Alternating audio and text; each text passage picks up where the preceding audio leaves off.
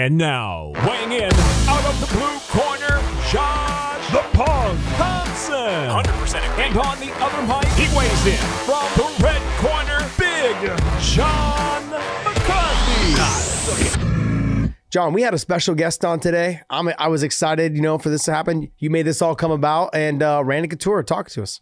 How do you think it went? Yeah, Randy is so logical about everything, and that's the way he was as a fighter.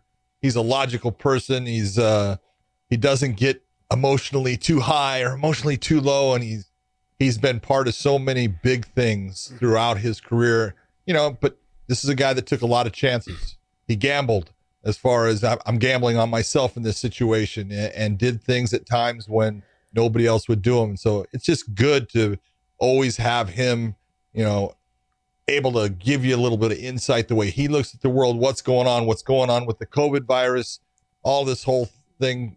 He's one of those guys that will always be special to the sport of MMA. He's on my Mount Rushmore, even though he's not on Chael's. Okay. Chael blew it on that one. I wanted to ask him about it. And he gave a lot of those guys credit. It must be nice, because I asked him a couple of times about how, to see the success that a lot of these guys have had that came from Team Quest, because you had Dan, you had, Evan Tanner, and you had Matt Lindland and himself, and then you had Nate Quarry and Chael and, Robert Follis. And there was a lot of good guys that came out of that gym up there in Oregon, and where they're at, what they're doing now, and what the success they're having, or who they've helped groom along the way that are the next generation into the sport is pretty remarkable.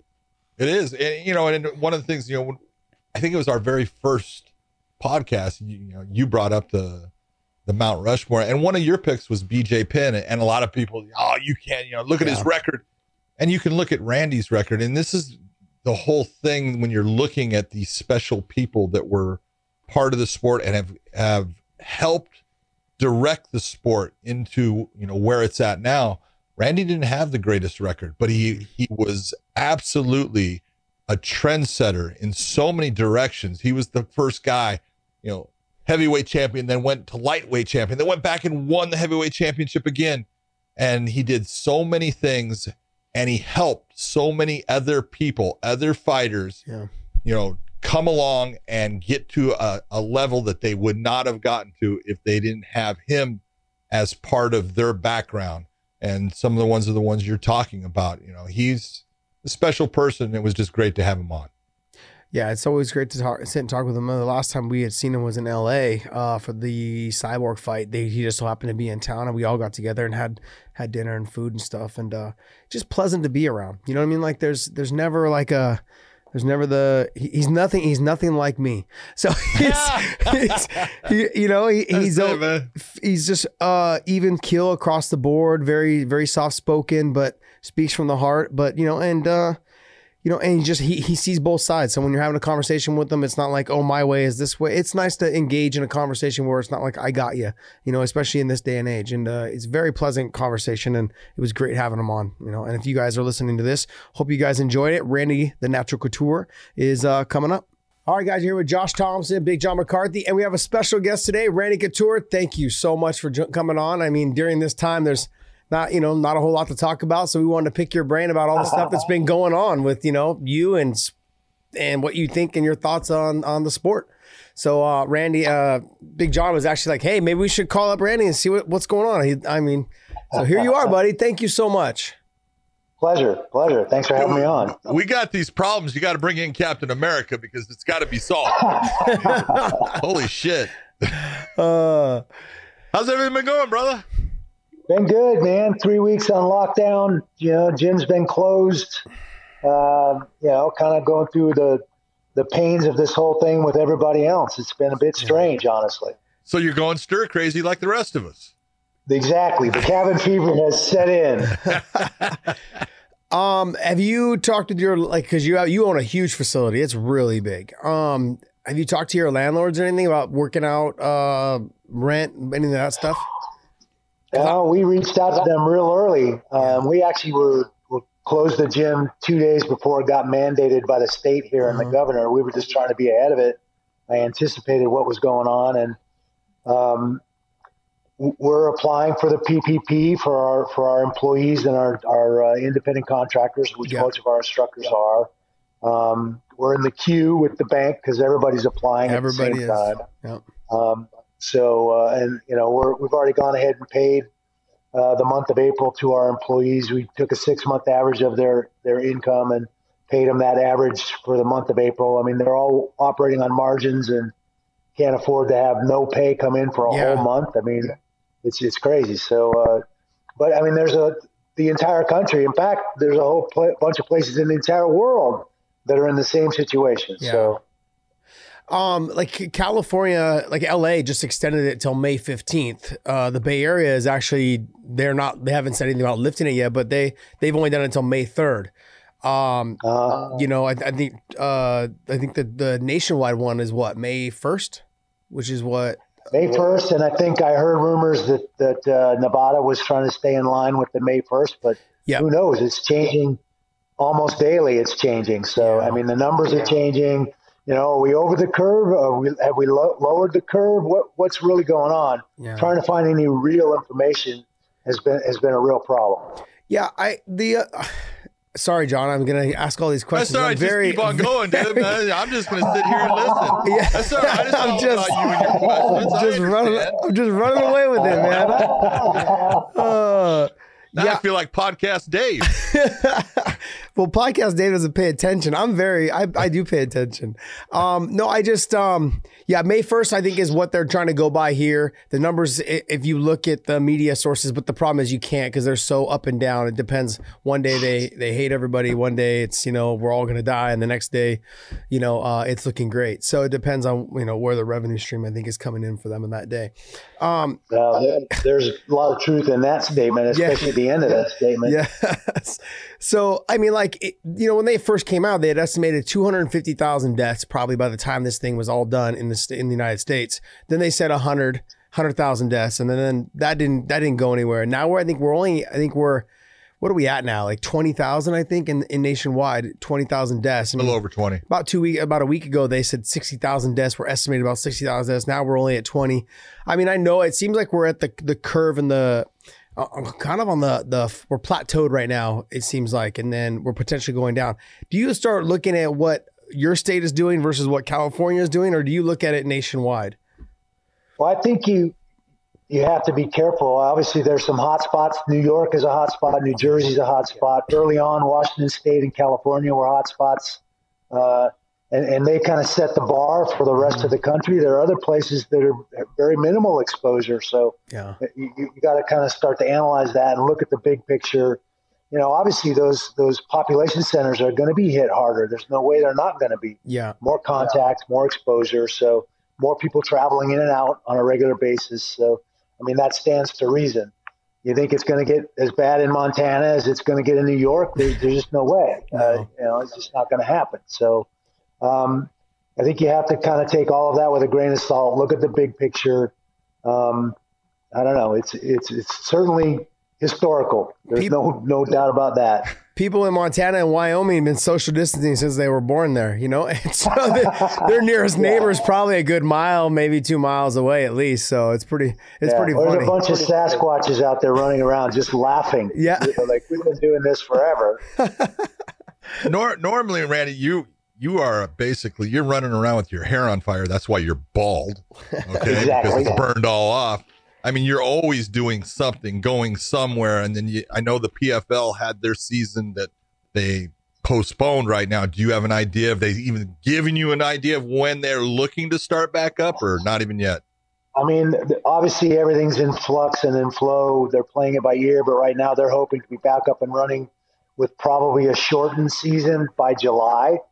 But all of these dates and things that we're talking about all affect that when this thing's open back up. I saw where Texas is talking about getting businesses back open and back up and running in that state, and so they've got drive-through testing and a bunch of other things going on there. So they feel like they want to get their state back up and running. That's the first I've heard of somebody kind of bucking the system and looking to try and open their businesses and everything back up. It's going to be interesting to see what other states follow suit. I think there's certainly some of the other states that have not been hit as hard that aren't going to be as exposed or are problematic and can probably get things up and running and opened up sooner. And the longer this drags out, the worse it's going to be. The longer this footprint for what's going on is going to carry on. When do we just cut our? Well, I mean, I know it sounds really bad to You're say. Say cut our losses. Yeah, really? That's what you're going to go I was with? just. I mean, it's going to sound really bad. I had to rethink it as soon as the word "cut" came out of my mouth. I mean, realistically, like. When do you think when's too long is too long? Because I mean, once you get past, I think, another month, the economy will take another a year and a half, 2 years for it to even start to look for a rebound. If we were to hit another month or two after this, if it went into June and July, we're looking at a lot. I mean, I don't even know if we wouldn't be a recession; it'd be a depression at that point.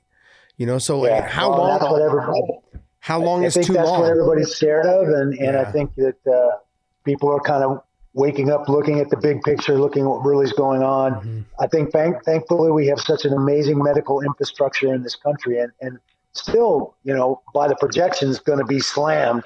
And in some cities, it certainly is. But I think our curve, because we reacted quickly, and our infrastructure is so well in place, we've handled this pretty well by what I can see and what I've read. Now, I think that's going to depend on who you ask. There are some that are going to point fingers and say that, no, we didn't react quickly enough. But by the guidelines that WHO was putting out, and I think there's some culpability with the WHO here with WHO and what they were putting out and what their motives were early on. We responded fairly quickly, and I think that's showing in the numbers and why it's not as bad as they originally projected. Yeah, Major League Baseball had said that they were looking at having all their baseball games in Arizona because they have relatively no cases in Arizona.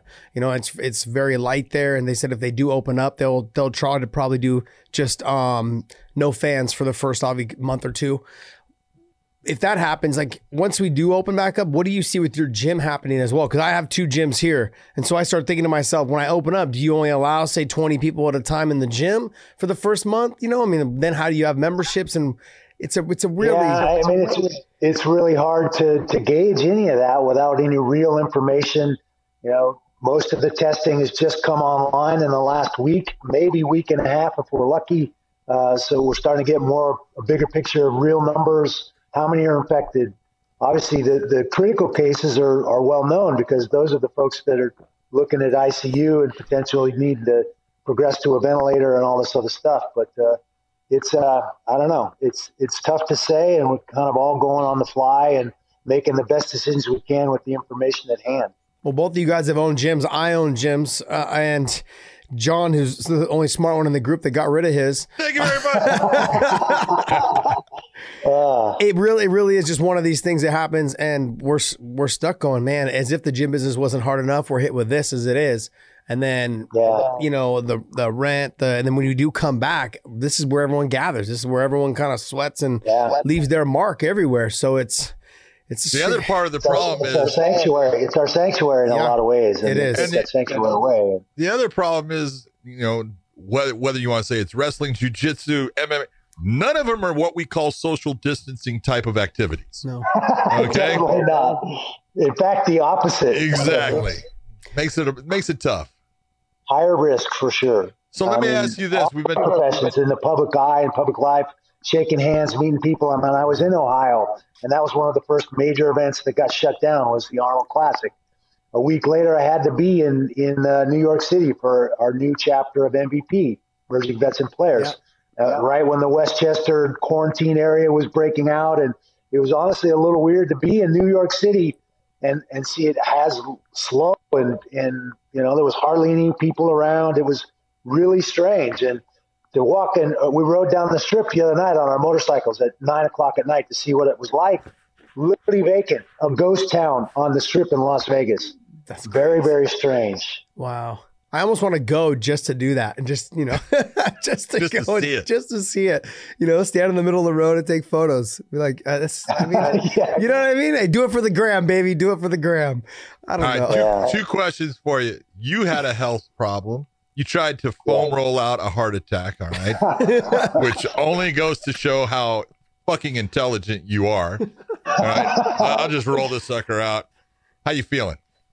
Feeling great, man. Blood's numbers are back down in. I've got to stay on top of the. You're a little thinner now. And, it wasn't a lifestyle issue, but I don't mean that. I mean your blood's thinner. You got that thick. Yes, my blood is thinner. That's natural. They've got me on a statin. They've got me on a thinner. I'm going to have to stay on that because of the stent. They don't want anything sticking to that stent.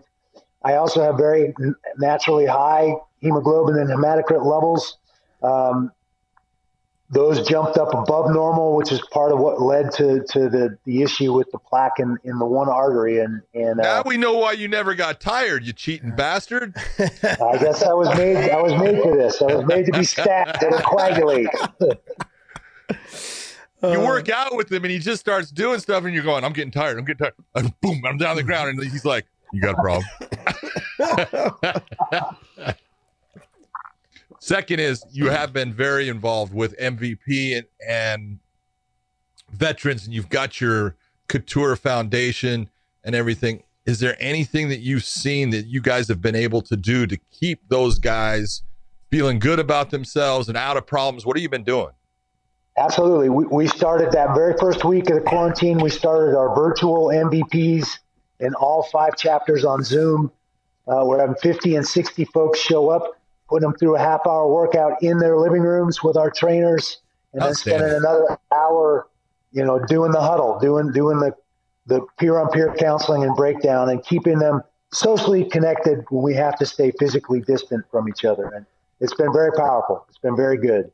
And to your comment earlier, Josh, doing that with our gym, my strength and conditioning coach, Gil Gordado, has been putting out videos every day, new training sessions, new things you can do in your home that are easy to keep our clients connected, working out, and at least functioning on some capacity. So I think that's something a lot of other gyms have tried to implement as well. Yeah, we have a lot of the trainers that I have, they do workouts out of their gym. So they just film and they basically just post them up on their social media and let anybody for it. So they reach out to the clients that we have normally, and they say, hey, I just posted a video, and then they can go. So in every member has a trainer that they specifically like more so than the other ones. So they normally follow that person on social media and end up doing their workouts. They'll mix it up also too with other people, because other gyms are now offering that as well, like you were saying. So when that happens, they can actually start seeing what other trainers are doing as well and try to mix those all in together. Because we had dropped a couple podcasts. Dave, our producer here, him and I had done a couple workouts that we had put up on our you heard YouTube. Him. You made him do some push-ups. He got all sore. Those WWE guys, they don't know how to really work out. They just always wish they looked like The Rock. But to your point, John, it's really a tough thing for a lot of these guys in transition. They're struggling with PTSD or TBI to be isolated. That's the worst thing for them. Is that little voice, our crazy roommate, that little voice in our head starts to go nuts when we don't have those outlets, those vents, and that support system that we're used to having. So that virtual thing has been a lifesaver for a lot of those guys. That's awesome. Glad to hear that. That voice in the head is sometimes louder in some people's head than the others, And so we were there that day in LA. Yeah, you weren't there that night, but then we went there when we had Bellator there when Chris Cyborg fought, and I got a chance to sit in on the meeting, and I kind of led the kickboxing portion of the workout. Everyone there is absolutely phenomenal. They had a bunch of great stories. I mean, it's crazy to think that this is what happens to people when they come home. You know what I mean? Like you meet them, you talk to them, and they're like, "Hey, how are you? Nice to meet you." And they're having it's a real conversation you would have with anybody else. But then when you sit down in that huddle and have a real one-on-one conversation in a group setting, and they just spill everything out and what they go through and the images that they see in their head, like when they sleep at night or when it's crazy to think that that's a lot to handle for anybody, and I can sit at home and think about it all I want, but to put it into perspective, you have to sit down with someone, and especially in that group setting, and hear what they actually go through and what he or she visually sees, in their mind, what they remember and what they recall. And it's something that bugs them every single night. And it's all just so we can live the dream that we're living now, and it was a lot. It hit me a lot. And I didn't know what to expect, and I went in, I came out, and it was a different look on life, a different look on other people. How about you, Josh? How was your transition? I mean, you made a decision to walk away from the sport that you've been a part of for quite a long time. Obviously, this is filling a void and giving you some sort of a new purpose. I mean, what was that process and that mindset like for you walking away from the sport? Well, as like with you, you started your gym. When did you start your gym? When you were done yet? Or did you have your gym before you were done? No, I've had my gym for 15 years now, but that was a big decision for me. I think probably one of the two biggest decisions in my life. The first was getting out of the Army, you know, at 25 years old, where I'd been pursuing that Olympic dream and getting all my needs met for my family and everything else through the military. So getting out of the service to take a college scholarship was a big decision for me. That was risky. So I guess in some ways leaving my coaching job and pursuing fighting full time, 100%, was another pretty risky proposition. You know, no guarantees there. So the same thing, walking away from the sport. It took me a year to really come to terms with, was this the right time for me to walk away? And once I made that decision and walked away, I realized I'd done the right thing and I'd done it the right way. So, yeah, I didn't want to make any brash decisions, but I guess for me, I knew that I was, when Strikeforce had gotten bought from the UFC and I was supposed to fight for the title, I was, right when I fought Benson, I was actually opening my gym at that time. So during that camp, my gym was opening. It was one of the most stressful times of my life. But I also knew as well that I was 36, 37 at the time. I also knew that I wasn't going to do it much longer. At 37 years old, you know that the UFC or any promotion is not going to promote you to be their champion for very long. And so I just... 37, 47. 37, 47. You know, I just knew, like, it's almost like a running back when they hit 30, less people are likely to spend the money on them. And I knew that. And you have to come to grips with that when the reality had set in that I wasn't going to be one of their top people that they helped promote, because they kept offering me young, talented guys, you know, that were just breaking onto the scene, that were exciting to watch. I knew that they were trying to not just try to get me beat, but they just wanted to try and see if I did lose, I lost to a new up and comer. So when the reality had set in, that's kind of what they were doing. The gym, opening the gym, was something that I knew that would generate revenue as long as I was here. And you know, if you're not at your gym, money goes out the back door. You've got to be here as much as possible. You've got to be looking over it. You got to be shaking hands. You got to be you have to be social with everybody that's in your facility. No more shaking hands. No more shaking hands. Just bump at best, maybe an elbow. That's it. So when all that happened, I just knew that this was another stream of revenue that I could have come in to help supplement what I was making from fighting. Now, that was the other thing. It's never going to be the amount of money we made fighting. It's not going to be that. It's like a professional athlete, right? An NFL player. When they get out, a lot of them are not going to be as blessed like as Herschel. Herschel makes really good money doing with his chicken company and his linen company. And, you know, some of the other guys are, but not all of them have been that successful. A lot of them end up broke, you know, and they've spent millions. And so when I start thinking about these guys, these professional athletes, baseball players, football players, when they've lost as much money as they've lost, it lets me know that what I've made in my career will definitely go if I'm not wise with it. So I just can't, as the gym was here, I just used that as soon as I had lost my fight to Benson, I focused a lot on the gym, took the fights when they came in, and just spent a lot of time and energy, you know, with the members here at the gym, and tried to build that up. So that was bringing me in an income. I think as long as we know that their next paycheck is coming in, I think mentally we feel safe about that. For the military though, for vets that get out, they're lost. They don't know what else to do. And I think had I not had the gym to rely back on, that would have been something. I would have been twiddling my thumbs, going through depression probably. But I opened the gym. Worst decision I ever made was opening the gym. But it gave me something to focus my energy back on that generated some sort of revenue.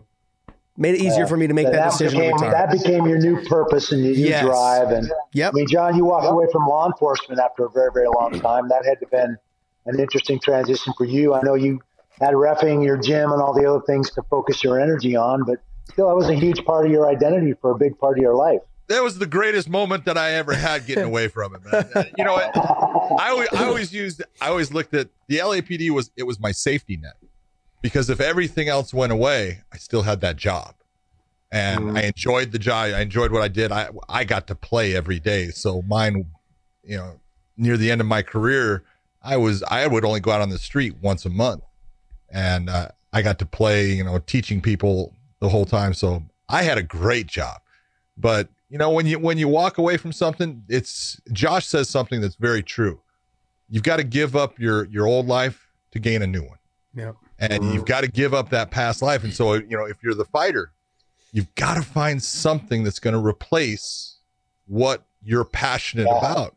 And if you can find that thing, if you can find that thing, then you're going to make it, because you take that same energy. And the reason that both of you were successful is you're both hard workers, and you don't give in. You don't give up. If something gets in your way, I find a way over, around, or through that obstacle.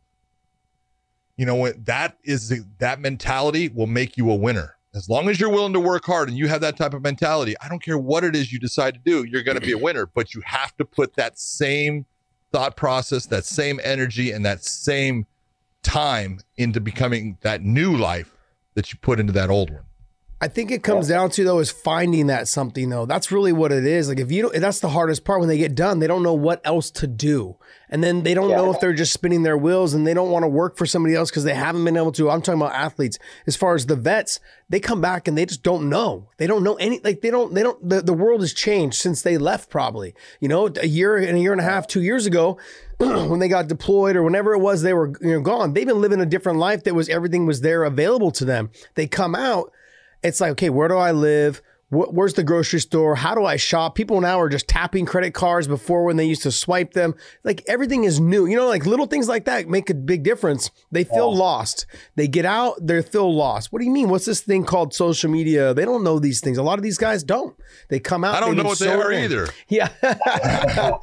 The one thing that I think Jay Glazer tapped in with MVP is it was that camaraderie. Mm-hmm. It is what makes the military what it is you're not getting paid crap, but you have a camaraderie with those other brothers and sisters out there that you say, I will die for you. And that goes, is the same thing that happened, was with mine in LAPD. Is I when I left, people ask me all the time, do you miss it? And I go, dude, I miss the clowns. I don't miss the circus. And that's the thing. That's the thing. It's the people that make things special and makes you want to be there. Why do you want to go back to Afghanistan and do that? Because it's the people that are there. I believe in those people. They believe in me. And it's a camaraderie that you cannot get anywhere else.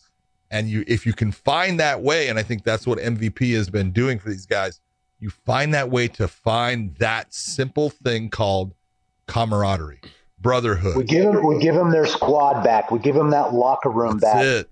That's what I miss, my training partners. Yeah. The time I spent with those guys sweating and bleeding and seeing on a regular basis. And, and for me, the biggest thing from fighting was the impetus for my high school buddies, my college buddies, my Army buddies to all come to the fights wherever they were.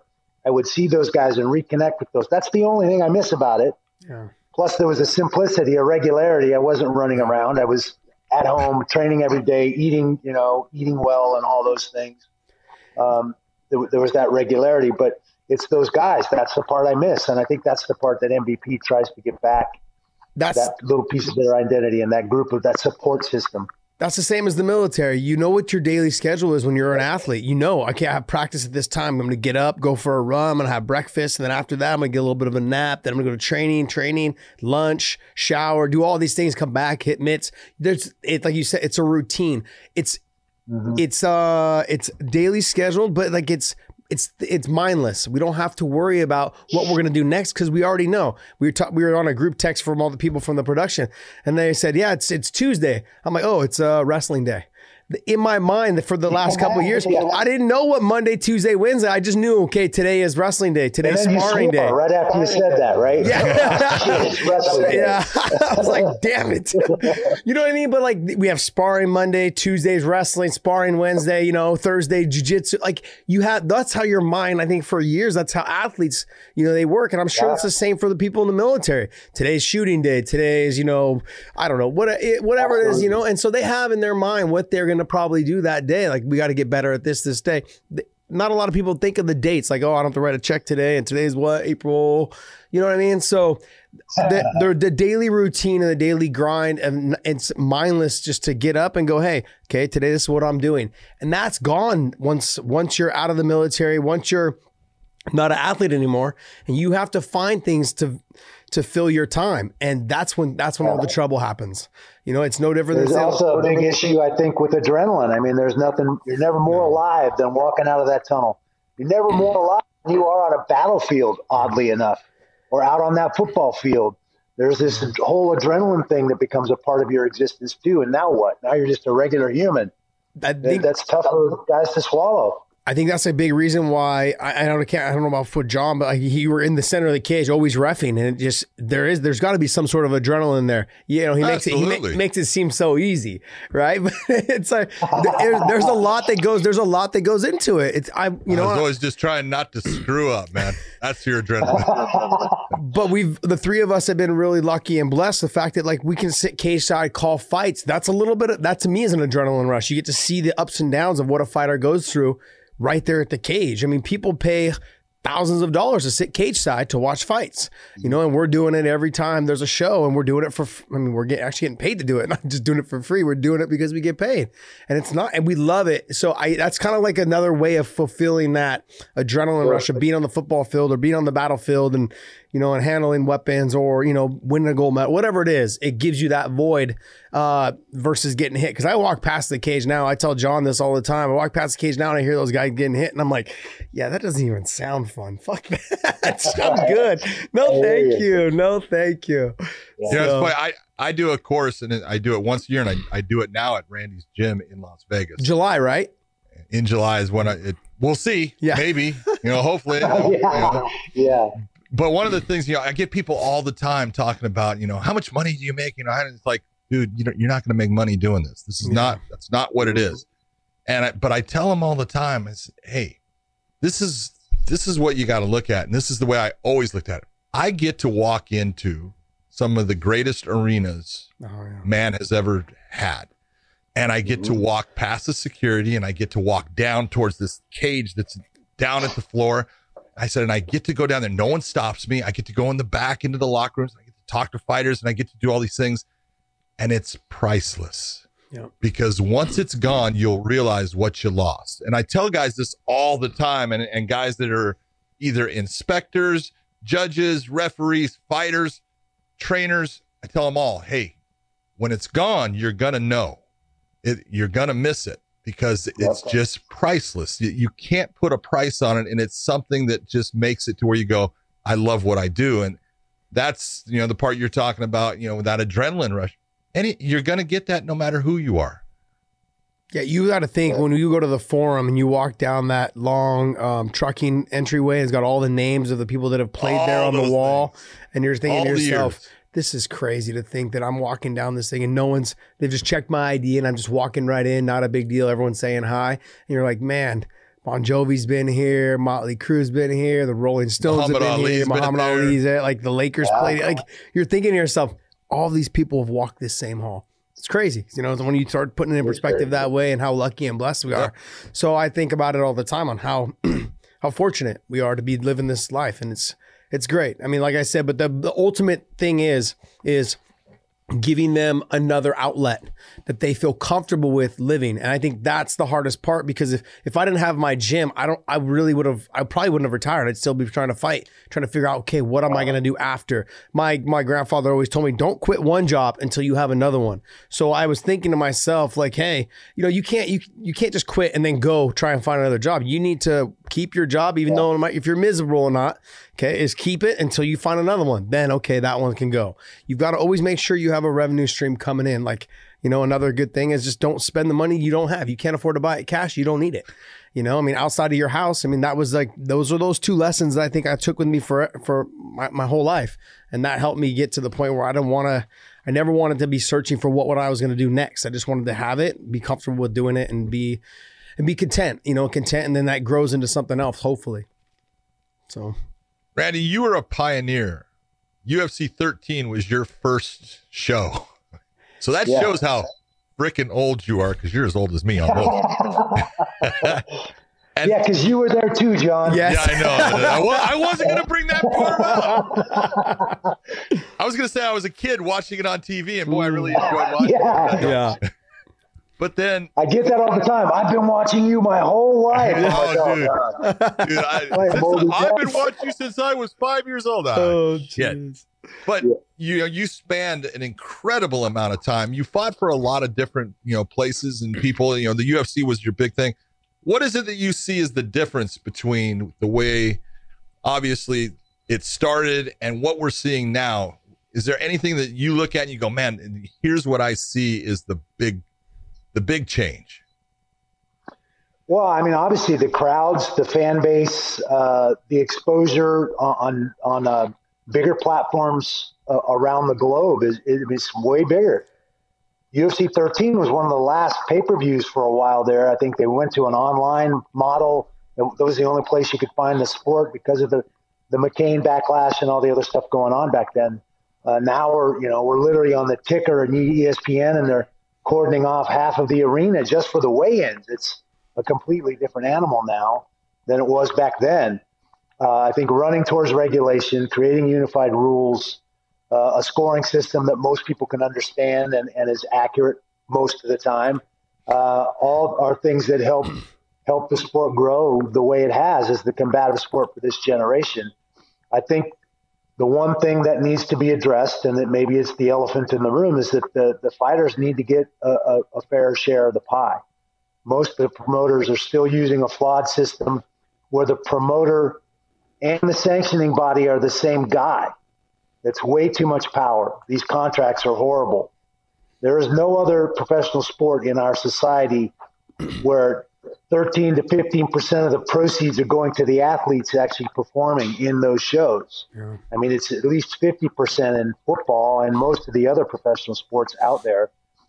Boxing is more like 60 to 70%. Closer to 80. Sometimes 80, depending on who's on that card. So I think that's the one area where we have some room to do as athletes, coming together. Why don't we have a players association, a fighters association, so we can collective bargain and get our fair share even as independent contractors? I think these are all things that our sport needs to embrace, and we as fighters need to educate ourselves on the system and why are we not making the kind of Floyd Mayweather money or Conor McGregor money who goes into one boxing match and literally made more than he's ever probably going to make in MMA. Mm-hmm. I mean, it's crazy. And so there's a disparaging problem there in our sport. And I think it's as popular as it's going to continue to grow. I don't think it's going to fade off or go away. It's way too entrenched in our society. But I think the fighters need to organize,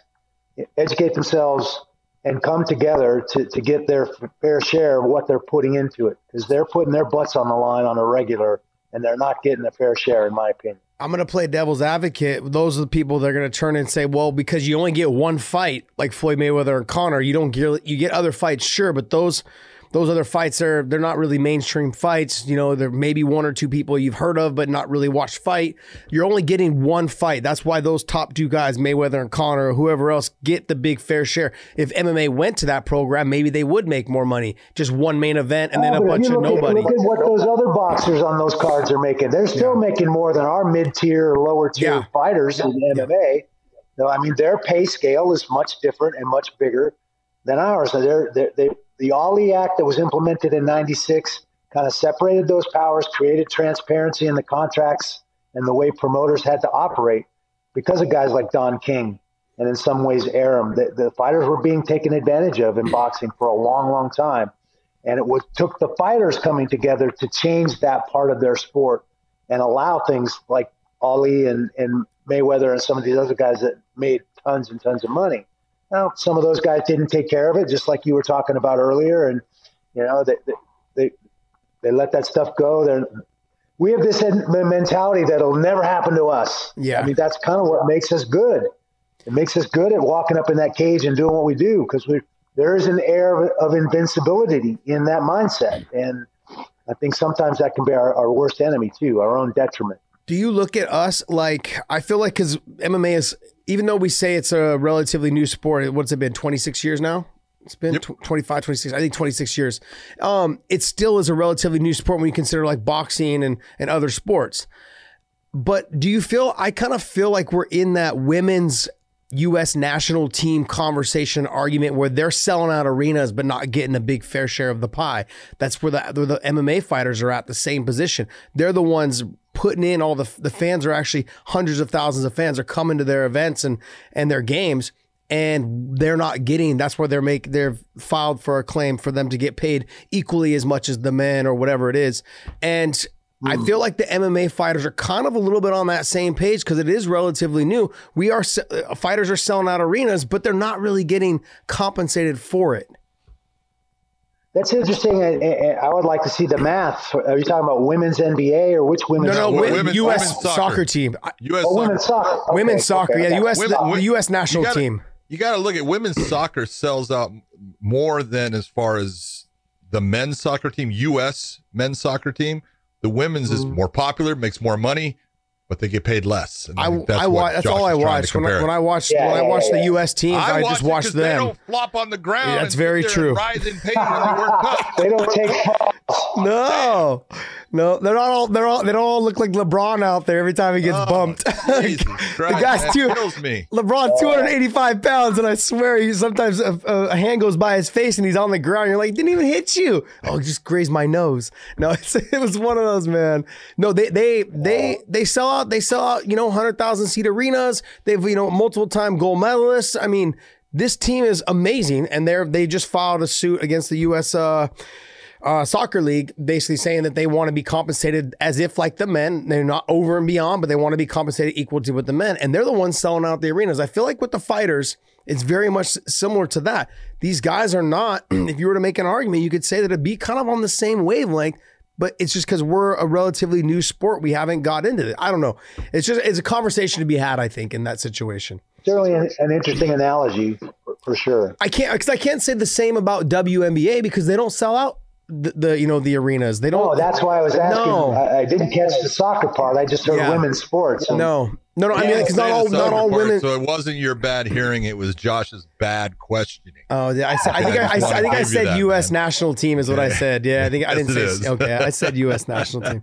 Yeah, but yeah, I think because the WNBA, they're not selling out arenas. They're a lot of the other women's sports are not doing as well as the women's soccer is, and so I think the conversation should be had something similar in those two things. There's a conversation, like I said, to be had in that type of situation. Yeah, it opens up some interesting questions, you bet. With the situation that just occurred with UFC 249 getting closed down, do you have any thoughts on, were you for them trying to make that show happen, or do you think, man, they're not the right time? What were you thinking? I mean, I had such mixed feelings because you start balancing how much of this is hype.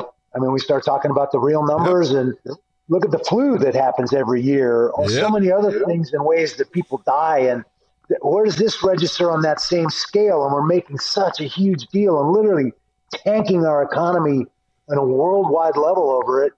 At the same time, everybody else is on lockdown. Why do you think it's okay to go out and try and put on a show, and put athletes in harm's way potentially with so many unknowns? I don't know. I had mixed feelings about it. I felt like there was some, selfishness going on in pushing this as far as they did, and I think finally ESPN had to step up and literally pull the plug on it and say we're not going to broadcast it to get it shut down. But now we're still hearing talks about Fighter Island and all this other crazy stuff. Pandemic Island, I think, is what we should call it. Yeah. I don't know. I think we all in this together, so why should anybody be exempt? And UFC is no different than any of the rest of us. You get into the conversation is that like, look, within 3 or 4 weeks, this whole thing could be lifted. So why force that one fight to be in there and put these people at risk? And our podcast producer here, he's a big fan of the WWE, and they just had WrestleMania with no crowds. But one of the employees ended up getting the COVID. So that lets you know that, like, look, it takes a lot of people to run these shows if they're going to be on TV. And John and I talk about this all the time. You're talking over 100 people easily, even if they downgraded it to below 100, which I think would be kind of hard for 100 people to run a show. That's not counting the athletes, the wrestlers, the fighters, whatever it is. It's a lot of people to help try and get this on TV. If something's bound to go wrong. I mean, and if they're forcing it that much, it just doesn't make sense, especially knowing that within 3 weeks it could all be gone. We'd actually be back to normal, within the next couple of weeks. We ain't gonna be back. I was at the Arnold Classic. I was at the Arnold Classic, which was the first big event to get shut down. And the state wanted to cancel it altogether. Schwarzenegger pushed back. He said, "No, all these athletes have trained. They're all coming here. 2 days before this is supposed to happen. You can't just cancel it. We're going to have our events. We're just going to cancel the Fan Fest. We're going to cancel all the fans and sell no tickets." It was weird walking around there, seeing all these athletes perform with no spectators. I think the only event that had any spectators at all was the actual bodybuilding finale. It was bodybuilding strongman and women's physique or something that was the big finale. They had already sold those tickets. So there was actually fans and people in that arena for that event, but all the other ones were empty. It was really, really weird when normally you're used to seeing a couple 100,000 people come through that venue over the course of the weekend. So who knows, but Schwarzenegger pushed back a little bit. And I don't know. It's really hard to say. I didn't feel exposed. Everybody was practicing, touching elbows or not, not embracing, keeping that social distancing thing. Some people were wearing masks. Some people weren't. Again, it's the same thing that I walked to the store yesterday. Probably half the people had masks on, half the people didn't. What does the mask really do? Yeah. It doesn't protect you from a virus. It may remind you not to touch your face, but it doesn't really effective in preventing the virus from entering your system. So I don't know. If you're coughing, it's going to keep you from projecting that to everybody else around you. But, I don't know. It's tough to decipher what's real, what's not. What's a power grab and a money grab and all this other stuff, and what's genuinely precautions to keep people safe. There's a very fine line there. Yeah, I do see the mask does prevents a lot of people from touching their face, because I was just flipping through stuff the other day at my house through the office, and I lick my finger, then touch my face. Then you're like thinking to yourself, man, I'm telling you, I start wearing a mask. I put that mask on because I'll put the mask on like if we're riding motorcycles. That's all I'm doing is touching that thing the whole time as it starts to slide down and picking up. That's true as well. It's all bullshit. Not all of us have a big nose like that, though. That's the other day, John. Yeah, we should keep it up more, right? One of the things that goes on with you're doing a lot of commentary for the PFL, and you got a couple of great fighters there, but a lot of the fans don't give credit to those guys because they're not in the UFC. What do you do to try to make people understand how good those guys are? And yes, they're on that same level as the top guys. Is there anything that you look at as, hey, this is the thing that needs to be done? Or what do you think about cross promoting, all those types of things? Well, I think you have to check your ego and be willing to open up your mind to cross promotion. Obviously, with free agency and some of the antics and stuff that's gone on with the biggest promotion, we're getting a lot of filtered people going into Bellator, going into the PFL. We have Rory this new season coming up. I mean, we've signed some market guys, that trigger guys that people are going to pay attention to. Yeah. And we'll see how those guys fare in the field from, we had 16 countries represented in the last season.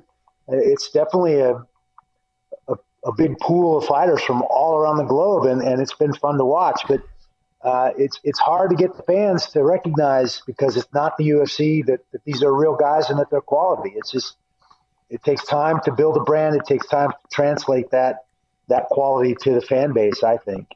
How did this all come about with you working with the PFL?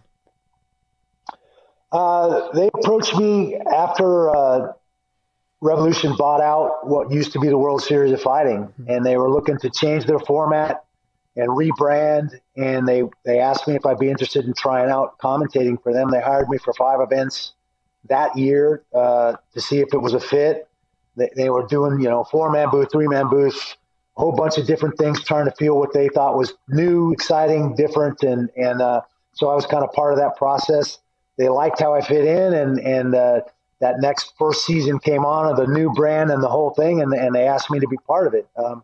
They kind of wanted me to be more involved with the fighters, but I wasn't sure about the format, to be honest. And I've been pleasantly surprised. I mean, you're asking a lot of a fighter to turn around and fight 5 times in 6 months, 6 or 7 months. That's a lot. Yeah. But and that was my question, and if I was a younger man, would I have done it? Hell yeah, I'd have done it, especially for $1 million. Yeah. But, but that was certainly a question. And then to watch those fighters in that first season step up, deal with that adversity, put it on the line each and every time in the regular season and in the playoffs. I mean, it was just fun to watch. It was engaging. How each one of them took on that adversity and dealt with that adversity was all part of that onion, and just made it fun to be a part of. And I think it's just continuing to grow, and that format is a challenge, but I think people get it. They like it, and it's going to be fun. Do you think that, because Lance Palmer is there at your gym, correct? What's that? Lance Palmer, he trains out of your facility, correct? He did for the first season, and then the second season he went to Jersey. Okay. With Frankie Edgar and those guys, and rightly so. More guys at a higher level that he could train with on a regular, and you can see that, I think, in his performance, in his back-to-back win, his performance. His striking got better. He was a better performer, I think, in that second season than he was in that first season. Do you feel that this tournament styles favors wrestlers, though, a lot more than it would someone like that fights a kickboxing style or has more of a neutral MMA style? I think it can. I think because, especially when you're fighting twice in one night, having that ability to smother somebody, take somebody down, float over them, not sustain a lot of damage, even though you're still spending some energy, but we're used to that. I mean, heck, the NCAA tournament is one of the most grueling tournaments in wrestling that I've ever been a part of. And you're literally in 3 days wrestling 5 huge matches, plus warming up and staying in the zone and all of this stuff, that whole 3-day period. I mean, it's grueling. So that wrestling mindset translates well to this format. You're looking at Dagestanis that are doing well, wrestlers like Lance and others that are doing well because of that mindset. How has it been, Sean, your partner now? He fought in the first season and then became the play-by-play. Didn't become a color commentator. He became the play-by-play guy. Yeah. Astonishing. So, astonishing. That's and crazy. He's mental. He is absolutely mental. We were telling him he was crazy as hell too. And he took it all in stride. He had that style that lent itself to him being able to do that. He also has a very strong mindset. It didn't bother him. It was something that used as a pleasant distraction from the waiting game of fight night. And I don't know if I could have done it, honestly, but he did it. Being able to do it and wanting to do it are two totally different things. I don't know why you would want to do it. I don't know why either. We for the Connecticut show that was canceled in Mohegan Sun, Morrow had ended up getting kidney stones, and they had sat John down and said, "Hey, John, you're going to have to do Morrow's job, and we'll bring Josh. Josh will be down there calling the fights with you." I was so screwed. I was thinking to myself, John, are you going to be okay with this? Because I'm getting nervous for you. I was like sweating, man. I swear to God, one of the first thoughts that went through my head, and this is where I'm talking about Sean, is like, holy shit, I'm going to make Sean O'Connell look great. Oh, man. It's a lot of pressure. Yeah, Sean's really starting to get his feet under him as a play-by-play guy. Not an easy job. No, it's not. It's not. Absolutely not. So I admire how far he's come, and he's really getting pretty dang good at it, in my opinion. Rogan tells that story about Goldie all the time, how Rogan had to take over Goldie's spot one time because Goldie had an emergency or Goldie couldn't make it to UFC one of the events. 42. Yeah, couldn't make it in Miami. Oh. Miami, so Shirk and Hughes. And Rogan had to be the play-by-play. And he's like, when Goldie came out, he's, don't ever fucking do that to me again. Don't ever. He's like, I don't want this job at all. So it's one of those stories that I've heard Joe tell a couple times on his show. It's hilarious, man. It's got to be stressful. It's got to be stressful. Yeah, I can't imagine. I mean, even just doing the color, and it's a sport that obviously I was involved in and know and like talking about, but even doing the color, having somebody talk in your ear while you're trying to expound and stay on task and be somewhat intelligent. I know that's a stretch, but somewhat intelligent Big while you're stretch. talking. It's It's a challenge, man. It's not easy. And now you throw reading cards and getting the right card to be able to do the next bump to the next thing while you're doing that at the same time. I mean, forget it. It's pretty challenging. Yeah, trying to read a card while someone's yelling at you in your ear, and then you're trying to speak it out while the camera's on you, and people are all staring at you. There's a lot going on. I mean, I got to tip my hat to all those color guys. I mean, those play-by-play guys. It's crazy, man.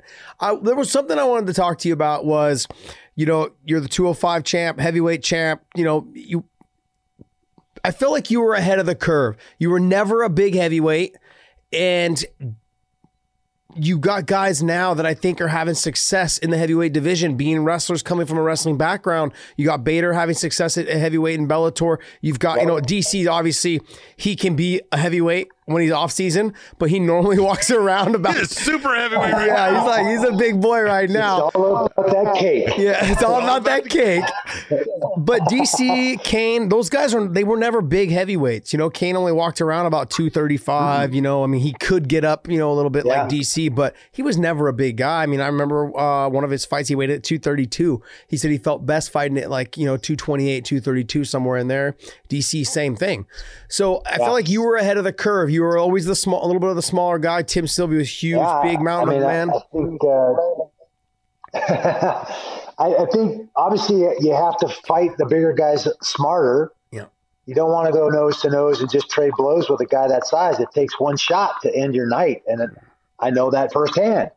You know, but mobility is a huge factor in fighting in that cage, as you well know. And I think that's something that the smaller heavyweights bring, is that they're a little more agile, a little more athletic than the bigger lumbering guys. That they certainly pose interesting problems still, but I think if you make those guys move and make that the key of the fight, it'll pay off, certainly as the rounds drag on. And I think that's the difference. But that's it. I mean, it's a mindset, preparation, studying tape, and going in there with that in mind, realizing I can't stand right in front of this guy and try to go nose to nose. It's going to be a bad night. I gotta ask you then, there's going to be the rematch with DC and Stipe. And, you know, I know that there was a lot of rumors going around that, you know, Bader and Stipe had trained. They'd done really well, and Bader did really well against him. How would you see if we were to put a three-way fight between Bader and DC and, you know, and Stipe, those three guys, if they were mixed all together? How would you see a lot of that going down? And DC and Stipe are going to fight again, I believe, in August. I think they said July, end of July or August is what they were talking about. How do you see the rematch going with that? And how do you see Bader fitting into that? I think Bader would absolutely hold his own. You know, and if you look at DC and Bader, they're very similar in size, similar in background. I think DC has a little more natural heavy hands. Mm-hmm. I'd like to see in the rematch with Stipe, if DC make him wrestle more. That's a strength. That's the thing, you know. And I know everyone is telling DC wrestle more. DC's had some success with his hands. I mean, we saw this with Dan Henderson. We've seen this with, you know, Johnny Hendricks. These wrestlers that had that knockout or found that they have that one punch power, and then they kind of start to go and rely on that or want to end fights that way because it's easier. I mean, it's not rocket science. It's easier than grinding it out. It's easier than taking guys down and smothering them and grinding it out. So they're going to let that fly. But I think he definitely has to get back to making Stipe wrestle him. That'll be the difference in the fight. Stipe's done a good job of shoring up his wrestling and making it more of a strength for him. I mean, and that's why he's being as successful as he is. It'll be interesting to see if Bader can make that transition, compete with both of those guys. I was always more concerned fighting another guy that had that strong wrestling background, those strong wrestling roots. Randleman had my undivided attention. I knew that was going to be a tough fight for me. I couldn't go out and get away with the things I was used to getting away with because of my wrestling background. John, you also faced Mike Van Arsdale, which was actually a tough fight for you in the first two rounds. First round was very tough. Second round, you were narrowing that gap, but he would pull ahead, and then the third round, I think you finished him off with an anaconda choke. Yep.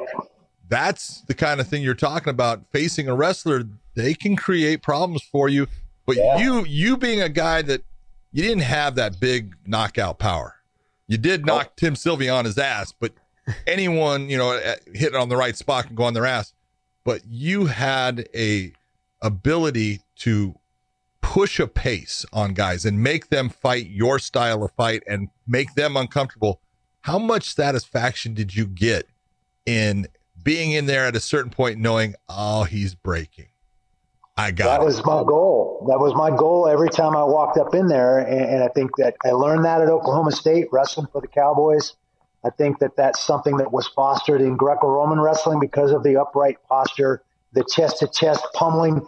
It's not like freestyle where you can bend over and post a guy and find a way to rest. You're literally engaged, pummeling and fighting for position the entire time. And it wears on you. It's a different kind of conditioning. And those were things that I thought I saw as strengths that I could bring in to a fight with a cage, a barrier that I could trap a guy against and make him pummel and make him work harder than he wanted to work. That was my goal every time I walked out there. And when you get it right and it's successful, it's a good night. And when you miscalculate it, it's not nearly as fun. Is there anything when you look back on your career, is there anything that you, I don't want to say want to change, but you would like to maybe potentially do differently? Like something that you were like, hey, the times are different now. Like, would it be something that would be done differently now with the times that are going on now versus back then? I don't think I'd change a thing. I think it was all part of this kind of body of work. It was a progression, a journey where I learned the losses were probably more important than the wins. I never watched the ones I won. I got the outcome I wanted. The ones I lost, I studied the crap out of them because that's where the learning was. That was where I was going to be a better athlete and ultimately a better man at the end of the day, was facing that adversity, picking myself up, figuring out where I went astray, what was the mistake, what could I do better. That was all part of the journey. So I don't think there's anything I would change. You mentioned that Bound Arsdale fight. That was the only time I really fought sick. I had that staph in my knee. I had to take prednisone and IV antibiotics 3 weeks going into that fight. I probably should have pulled out. Yeah. But I couldn't force myself to do that. So, I fought anyway, and that was the most tired I have ever been in a fight. And I was going into the third round. We're both exhausted. I've got my hands on my knees. I'm looking over across the cage at Van Arsdale. He's got his hands on his knees, and he's looking at me. And I forced myself to stand up and start bouncing in place and smiled at him. And I saw his face drop. I knew at that moment he was ready to give it up. He was going to be done. Randy, I just want to tell you this. I cornered Van Arsdale for that fight. And that guy literally told Crazy Bob, just throw the towel in, I'm done. Between that round, second and third round, he said, throw the towel in. I'm not fucking going back out there, Bob. No, you're going to have to get me up off this seat. I'm not going back out there, Bob. And Bob goes, you get your fucking ass up and go back out there. I got some frequent flyer miles in that fight. He threw me on my ass. That hip toss was stellar. I should have got a free airline ticket for that one. First class, I'm baby. in the process of changing headphones. These headphones are going to die. Okay. No problem. I'm in the process of doing the succession paperwork, and Ryan is going to take over the gym, Extreme Couture. Is he going to take it over now? Yep, he's in line. Good. And he moved and left his banking job 12 years ago to come down and run the gym, and it ended up fighting. That was kind of my intention then, and I think the time is right. So it's one of the things I felt bad about. We're literally going through the succession paperwork when all this COVID crap broke out and we had to shut the gym down. Damn. Man, what the heck? And he's like, Dad, you're talking me into this? What the heck? Here, I'm doing you a favor. Here you go. Yeah. Oh, man. Him and Eric do a great job there, man. Yeah, they're both great guys, and couldn't be prouder of what they put together. And I think the gym took a dip when I retired and stopped grinding out camps and stuff. And a lot of guys scattered to a bunch of different gyms. And between Dennis Davis and then Robert Follis for the time that we had him, with Ryan and Eric's leadership, they really kind of refocused and rebuilt the gym in a lot of ways. So again, another reason why I think it should roll to him now and let him continue to do what he's been doing while I've been out gallivanting around doing acting jobs and stuff like that. You know what? Now you just brought it up with Robert Follis. Talk to me. I wanted to ask you this because we've known Robert for a long time. He fought Trevor Prangley back in Portland on Steve Boyd's show. I remember one of the cards out there. Remember that? And then I was on that card as well. Chael was on that card. Nate Quarry was on that card. He meant a lot to that gym. He meant a lot to a lot of people there. I mean, you see Kevin Lee.